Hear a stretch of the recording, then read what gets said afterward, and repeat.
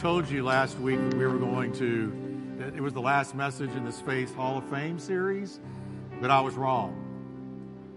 I got to do one more.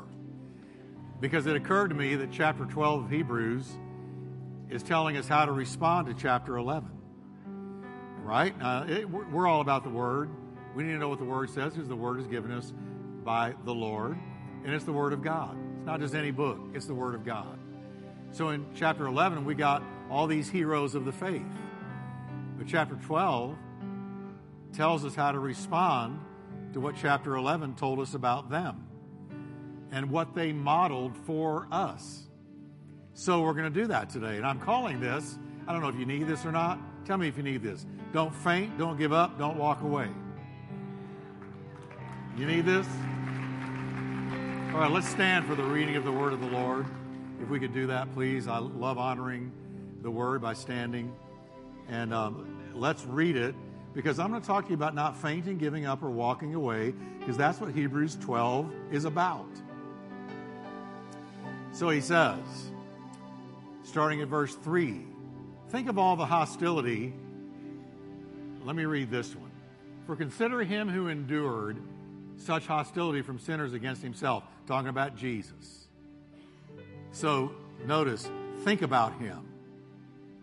Consider what he suffered, lest you become weary and discouraged in your souls. If you consider what he went through, it'll help you to not be weary or to faint or to give up. That's what he's telling us.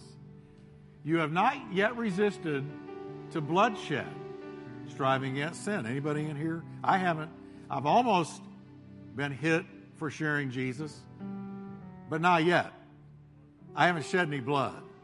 Neither have most of you. But he did. Now, here's the word to you and me.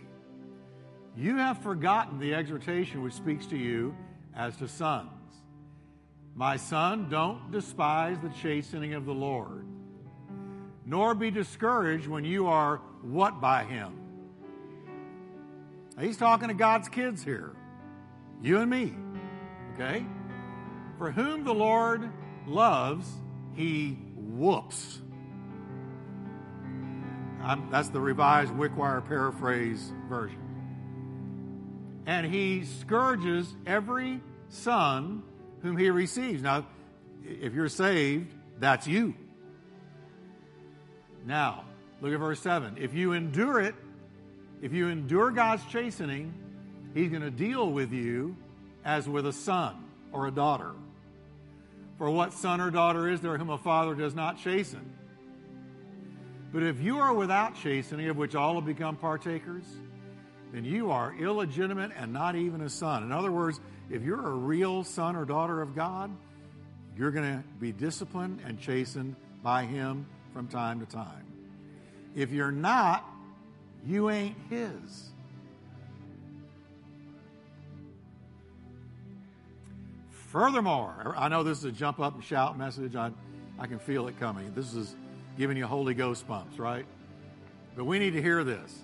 Furthermore, we have had human fathers who corrected us. Everybody say, I know that's right. And we paid them respect. Shall we not much more readily be in subjection to the Father of spirits and live? Verse 10. For they indeed for a few days chastened us as seemed best to them. But God does it for our profit, that we may be more worldly. No. Why does he discipline us? That we may be, say it with me, partakers of his holiness. Now, no chastening seems to be fun for the present, but painful. It hurts. Nevertheless, afterward it yields, what does it yield? The peaceable fruit of righteousness to those who have been trained by it. Verse 12, the last verse, this is my favorite one. Therefore, strengthen your hands that are hanging down. I'm going, nobody knows the trouble I've seen. Right? Strengthen those hands that are hanging down and the feeble knees, and make a straight path for your feet. This is powerful. So that what is lame and maimed and wounded and broken may not be dislocated or made worse, but rather be healed. Wow. What a good word. Father, thank you for your word today. I pray that as we are your children, we're experiencing your discipline, your correction. We're experiencing divine pressure to get us into that narrow road that leads to life. Lord, I thank you. You don't let us stray. But you love us enough to discipline and train us so that we are holy like you. And we thank you for it in Jesus' name. Amen. Turn to your neighbor and say, perk up and listen. You're going to need this before you get home. Now, I love the Bible. I love the Word of God. This is God's Word. And I want you to track with me closely here, because it's real important that we understand who his target audience was right here. The writer of Hebrews, I think it was Paul. You can think who you want. I think it was Paul. Doesn't matter. The writer of Hebrews, it's the Word of God, had a target audience initially. Now, we get it by default, but the target audience was persecuted Christians who are undergoing incredible hardship. They were losing their jobs, their families, their freedom. They were being thrown in prison. Some of them were being killed. They were watching loved ones, family members killed. They were being abused and mistreated under the Roman government that persecuted their faith. They were under the gun of persecution and the trial of hardship. Life was very hard for these people in the natural. When you name the name of Christ, you got a target on you. It's becoming like that more and more here. So he's writing them. Now, you've got to get this or you don't get anything about chapter 12. In light of all that they're going through, he's encouraging them that instead of viewing all their troubles through a negative eye, where's God? How am I going through this? How's he letting this happen? This is terrible. This is hard. I don't know about all this. I didn't sign up for this. Okay? He said, instead of seeing it through a negative eye, I want you to train yourself to see the hand of God's discipline working through your troubles for your ultimate good. Now, when I started reading this, it didn't make any sense to me. What do you mean? People are giving me grief. How can that be God's discipline? And here's the thing. He's sovereign. So he uses every single thing to make us more like Jesus. Now unto him who is able to keep you from falling and to present you faultless, no matter what you go through. He's able to work all things together for your good. And what is the good? It's to make you and I more like Jesus, as the verse said, so that we can share in his holiness. And what does holiness mean? It just means set apartness. It means you are removed from the world and the corruption of the world, and you are set apart for his use. So he's saying, I don't want you to see trouble just for trouble. I want you to begin to see it as God's discipline and training in your life. He's going to train you through the trouble. He's going to train you through the hardship. He's going to make it work for your good and for the good of the kingdom. He's sovereign. The devil never says checkmate to God. God always says checkmate to the devil. Always. So, chapter 12, here's what he's doing. He's adjusting the way they should interpret their circumstances. Because the way you read, the way you interpret, the conclusions you come to regarding your circumstances Am I just going through a hard time? Where is God? He's not answering prayer. The way you view it, the way you look at it. Or you see He's working His hand, His will, His purpose for my benefit and the benefit of the kingdom. How you view it is going to determine how you go through what you go through. You got to see it through the eyes of God, not the eyes of the natural.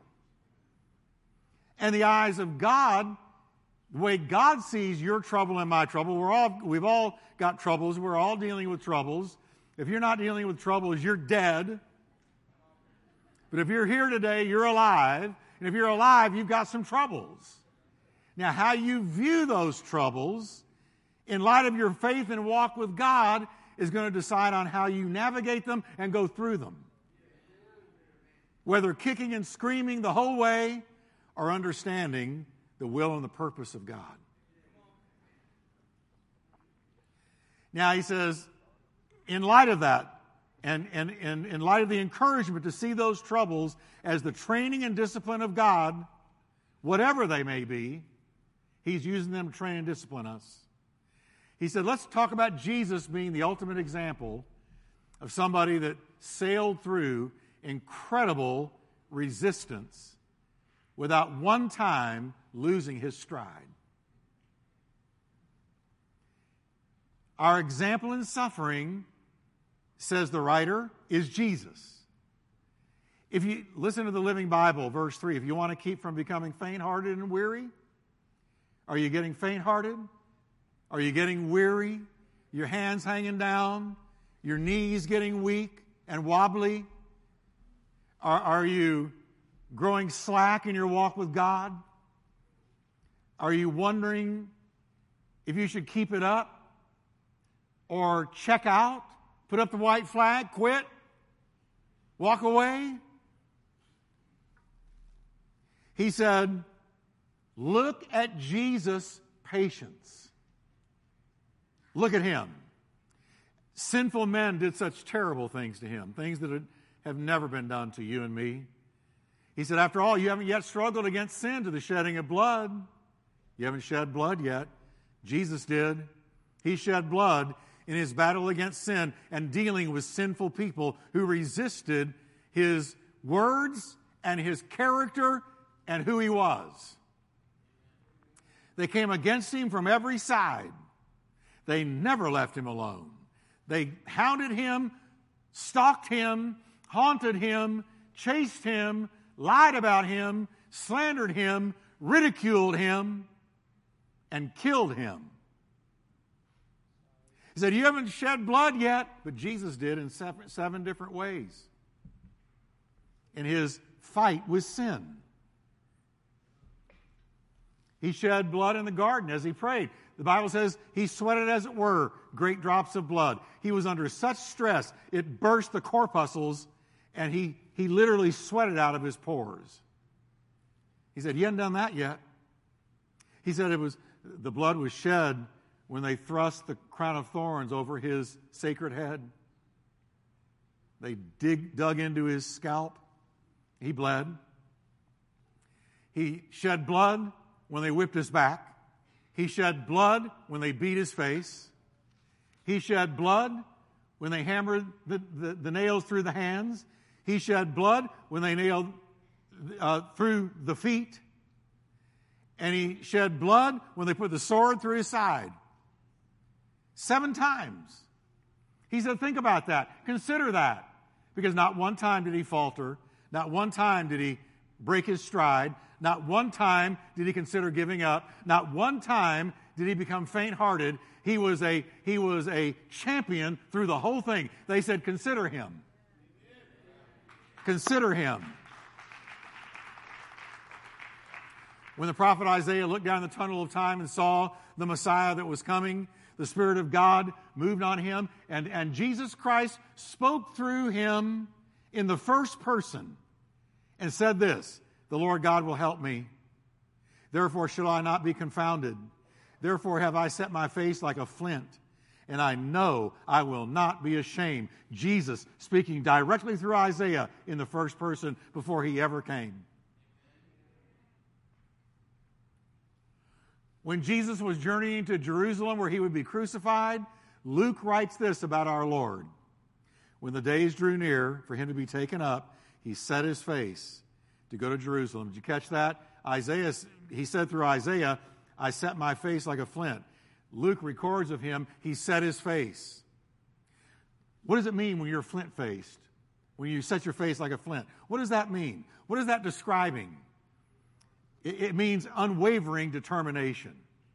I came to do a task, and I'm going to do it, and there is not one thing that's going to stop me from God's will and doing God's will. I'm going all the way to the end. I'm going to finish my course. I'm going to run my race. I'm going to keep the faith. I am not going to give up until it's done. Unwavering determination. Now, here's the thing. Hebrews 12, he's saying, consider him. Consider that. Flint-faced. We all need to be flint-faced. We all need to set our face like a flint because we're here for a reason. You got up today because God's still got a will for you. You're here today because he's still got a purpose for you. The day his purpose is up, you're going home, but you're here today, so he's still got a purpose for you. And so what are we to do? We want to say with Paul, I fought a good fight. I finished my race, my assignment, my course, and I kept the faith. Henceforth there is laid up for me a crown of righteousness that the Lord will give to me on that day. And not only me, but on all those who love his appearing. So we're called not just to start the race, but to finish the race. And we got to be just like Jesus. He said, consider him when you're under hardships and trouble and you're feeling weak and you're feeling faint and you're feeling like you want to give up and you're done with the walk and you're tired of prayer and you're not feeling the fire anymore. He said, listen. He said, think of him, consider him, look at him, because he went through far more and he never faltered. Nothing could move Jesus off his task. Nothing. Consider him. No matter the opposition of sinners you and I may face, it's nothing like what he did. No matter the ridicule or mockery they may send our way, it's nothing like he experienced. Consider him. He's the captain of our salvation. He's our leader, our trailblazer. And the same Lord that didn't falter or faint lives in you and me. A champion lives in you and me. The winner lives in you and me. The greatest champion of all time lives in you and me. And he is not a quitter. He's not a quitter. Quitters never go anywhere, never get anywhere in life. It's not who we are. We are not quitters. That's not who we are. We are not quitters. I'm going to say it again. That's not who we are. We are not quitters. We have the ultimate champion living in our heart, and he's going to carry us to the end. He never abandoned any of his God-given plans for anything. No argument, no scorn, no worldly disapproval ever caused him for a moment to deviate from the course that God had given him. The Son of Man has come to seek and to save what was lost. His whole purpose for coming was to go to the cross. That was his whole purpose. I was born to die. I was born to die. He was born to die on that tree. And nothing stopped him from being flint-faced as he walked towards it. So Hebrews tells us that we gain strength by just considering him. And what dangers does it keep us from? Lest you be wearied and faint in your minds. Dear church, we're in a fainting generation. We're in a faint. People are walking away from church all the time. People are compromising the faith all the time. People are giving up all the time. But I'm going to say it again. The real body of Christ, that's not who we are. That's not what we are. That's not what they did in the first century. They went all the way to the end. And true Christians all through the ages have gone all the way to the end. We're to be determined, just like Jesus. Amen. So everybody say with me, consider him. Have you done that lately? Have you just stopped and just thought about what our Lord Jesus went through for you and for me? What he endured. What he went through for you and me.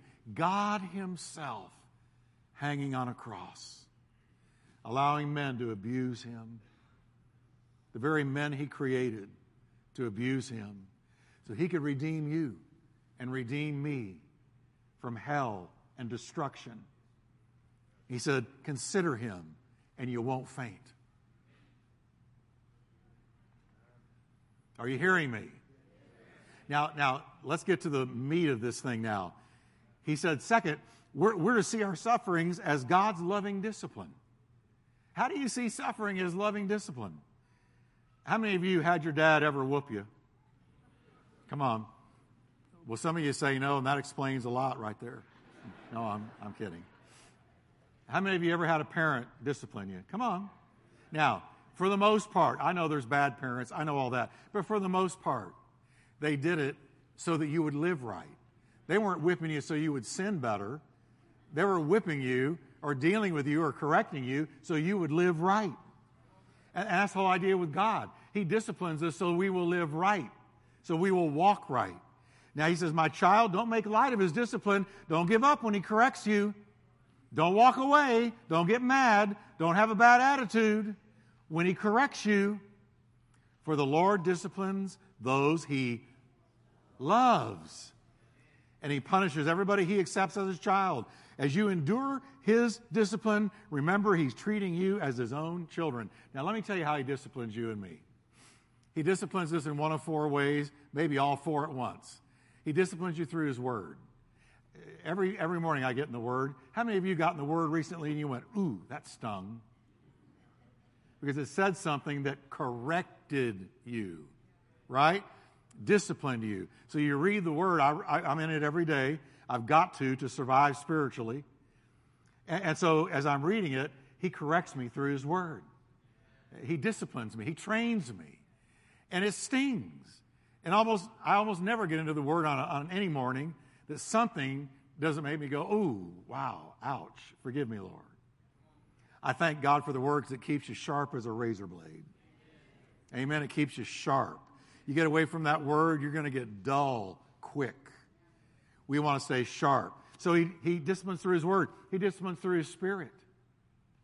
You say the wrong thing, think the wrong thing, go the wrong place, you do something, and the Spirit of God gets grieved in you, and you know that something is wrong. What is that? That's the discipline of God through the Holy Spirit. He loves you enough to say, wait a minute, no. Don't say that, don't think that, don't go there. I'm disciplining you. And he pulls you back into line. So he disciplines you. He disciplines you through other people who love you. And they see something amiss and they say, hey, I love you enough to tell you, here's what I see. And they discipline you. If you can receive it, the Bible says the wise man receives correction, but the fool spurns it. Okay? The fool spurns correction, but the wise man receives it and is thankful for it. But he uses others to bring his discipline, his training, his correction. And then also, are you ready? He uses troubles to discipline us.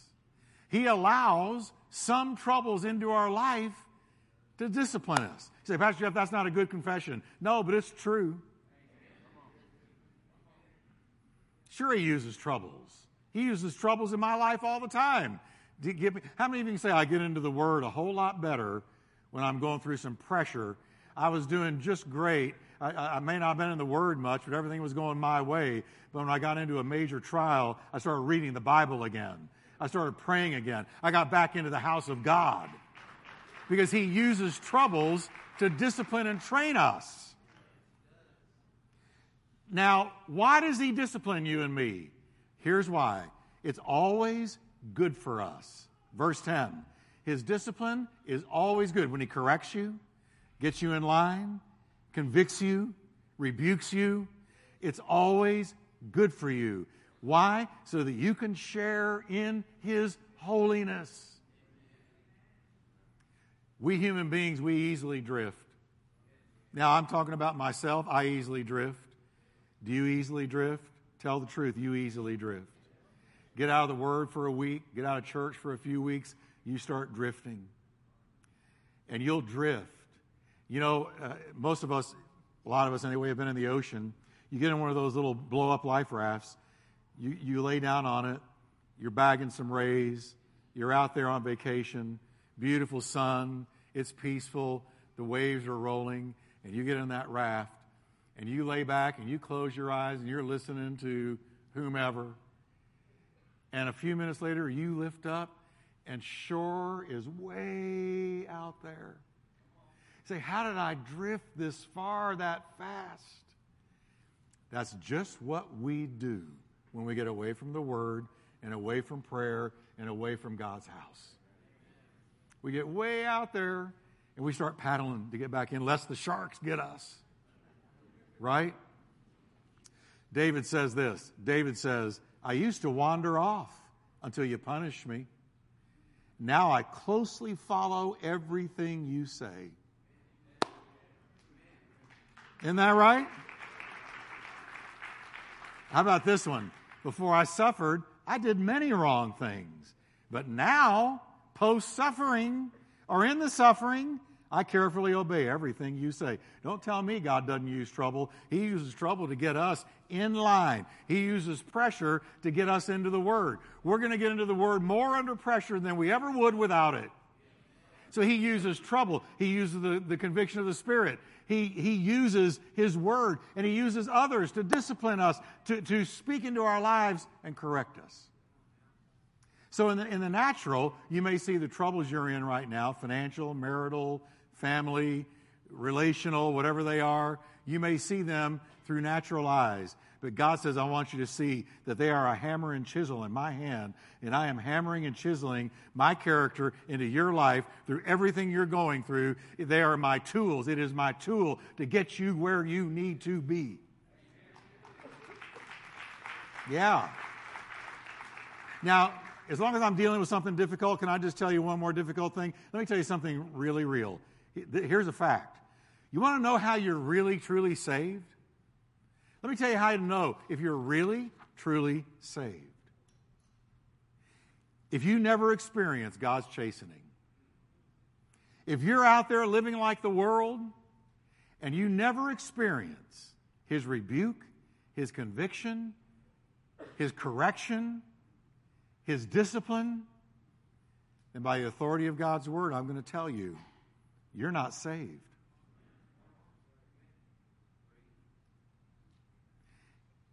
Verse 8, if God doesn't discipline you as He does all of His children, it means you're illegitimate and you're not His children at all.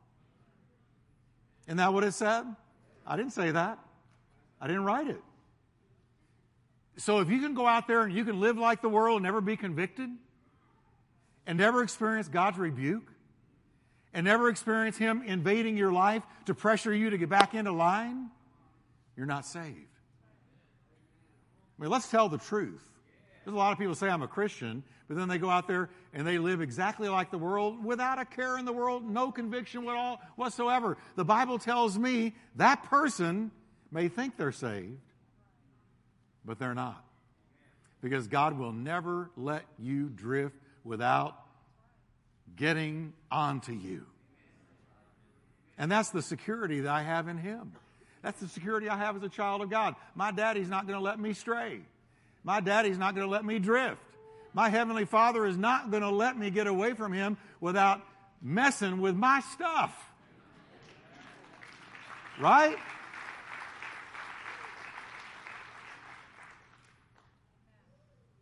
So we're called to trust Him without resentment. No discipline is enjoyable while it's happening. It's painful.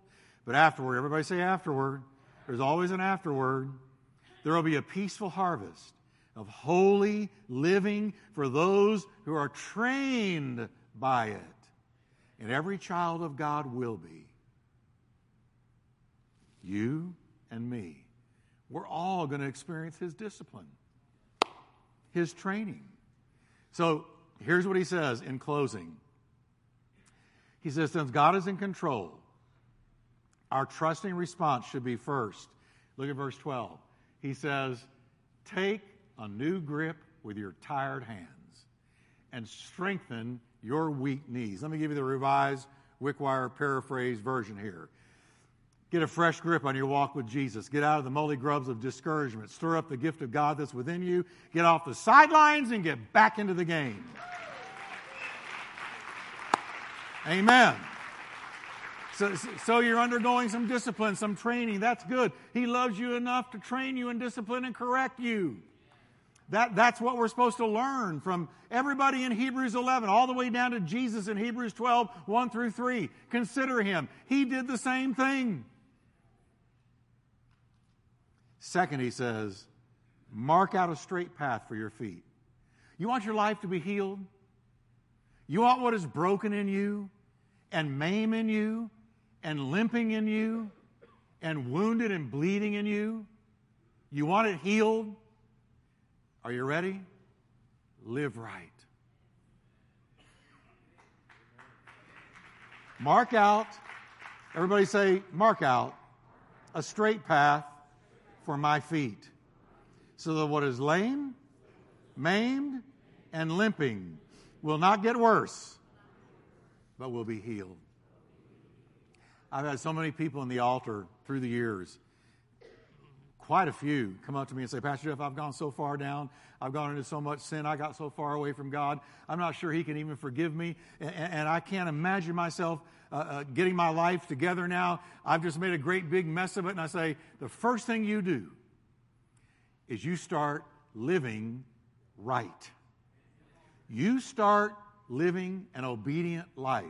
You open up that Bible and do what it tells you to do. Live the way it tells you to live. Go the way it tells you to go. Walk down the road it tells you to walk down. And healing will begin to come to your life. Yes.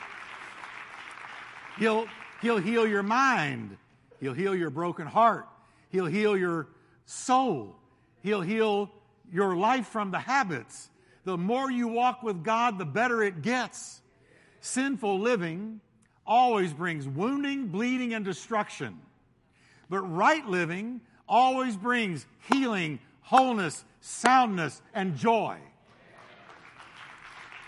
So you start living the way God tells you to live. Get on the right path. Get on that narrow road. Embrace God's will for you. Get rid of what makes you stumble and start obeying the Lord every single day.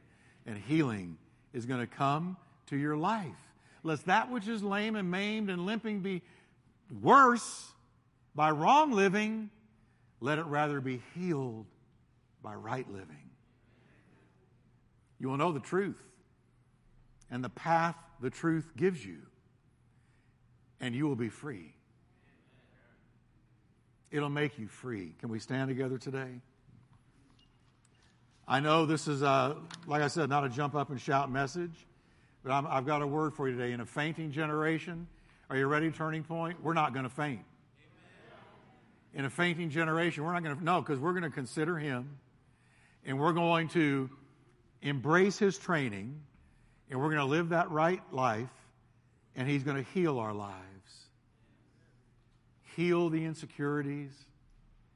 Heal the heartbreaks. Heal the memories.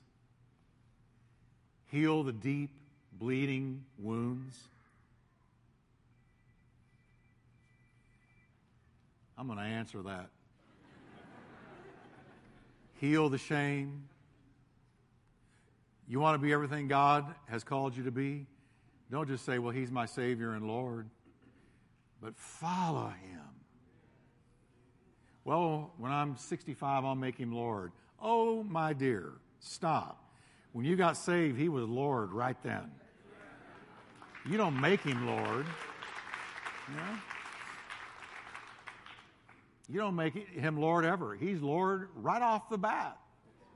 And he's coming back. Lord of Lords, King of Kings. So just follow him. And let him make you everything he's called you to be. All right? Can we lift our hands to the Lord? Lord, thank you for the training of God. Thank you for the good discipline, the correction that gets us back in line. Thank you, Lord, for caring enough to intervene in our lives, lest we drift off into trouble and destruction. Thank you, Lord, for your help. Thank you, Lord, for being a loving Father. Thank you, Lord, that if we're really yours, we will never get far from you without immediate correction from you because you love us enough.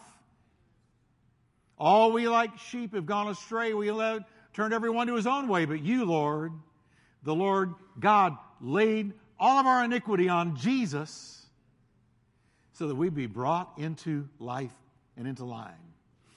Now, Lord, thank you. Lift your hands to the Lord and say, Lord, today, help me to have a face like flint, that I would, with determination and resolve, finish what God has called me to do. And heal my life, Lord, as I live for you. Reach into those places only your Spirit can go and heal me.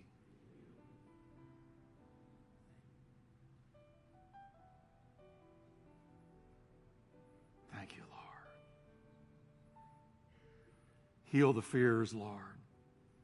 Heal the doubt. Heal the anxiety. Heal the terrible memories.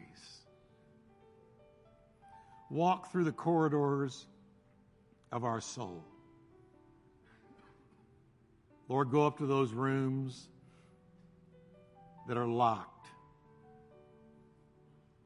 and the shades are drawn and no one goes in there because that's where we were hurt. Go there. Unlock the door, Lord. Heal our souls. Take the limp away. Stop the inner soul bleeding. Let it rather be healed. Let it rather be healed. That's the choice before all of us. Let it be healed. That means we got to let something happen. We've got to be open to it. Lord, I'm asking you to heal, and those watching from their homes or their businesses, and those listening later on radio or social media, reach where they are, Lord. Heal us. Lord, we're a broken people. We're a broken nation. Lord, heal your people through your training and through that obedient living. Can you breathe a prayer, dear church? I just feel God on this right now. Just say, Lord, heal me. Say, I'm tired of hurting.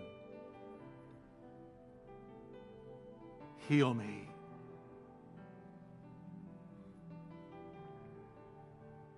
I believe there's a healing on the house today. I believe there's a healing.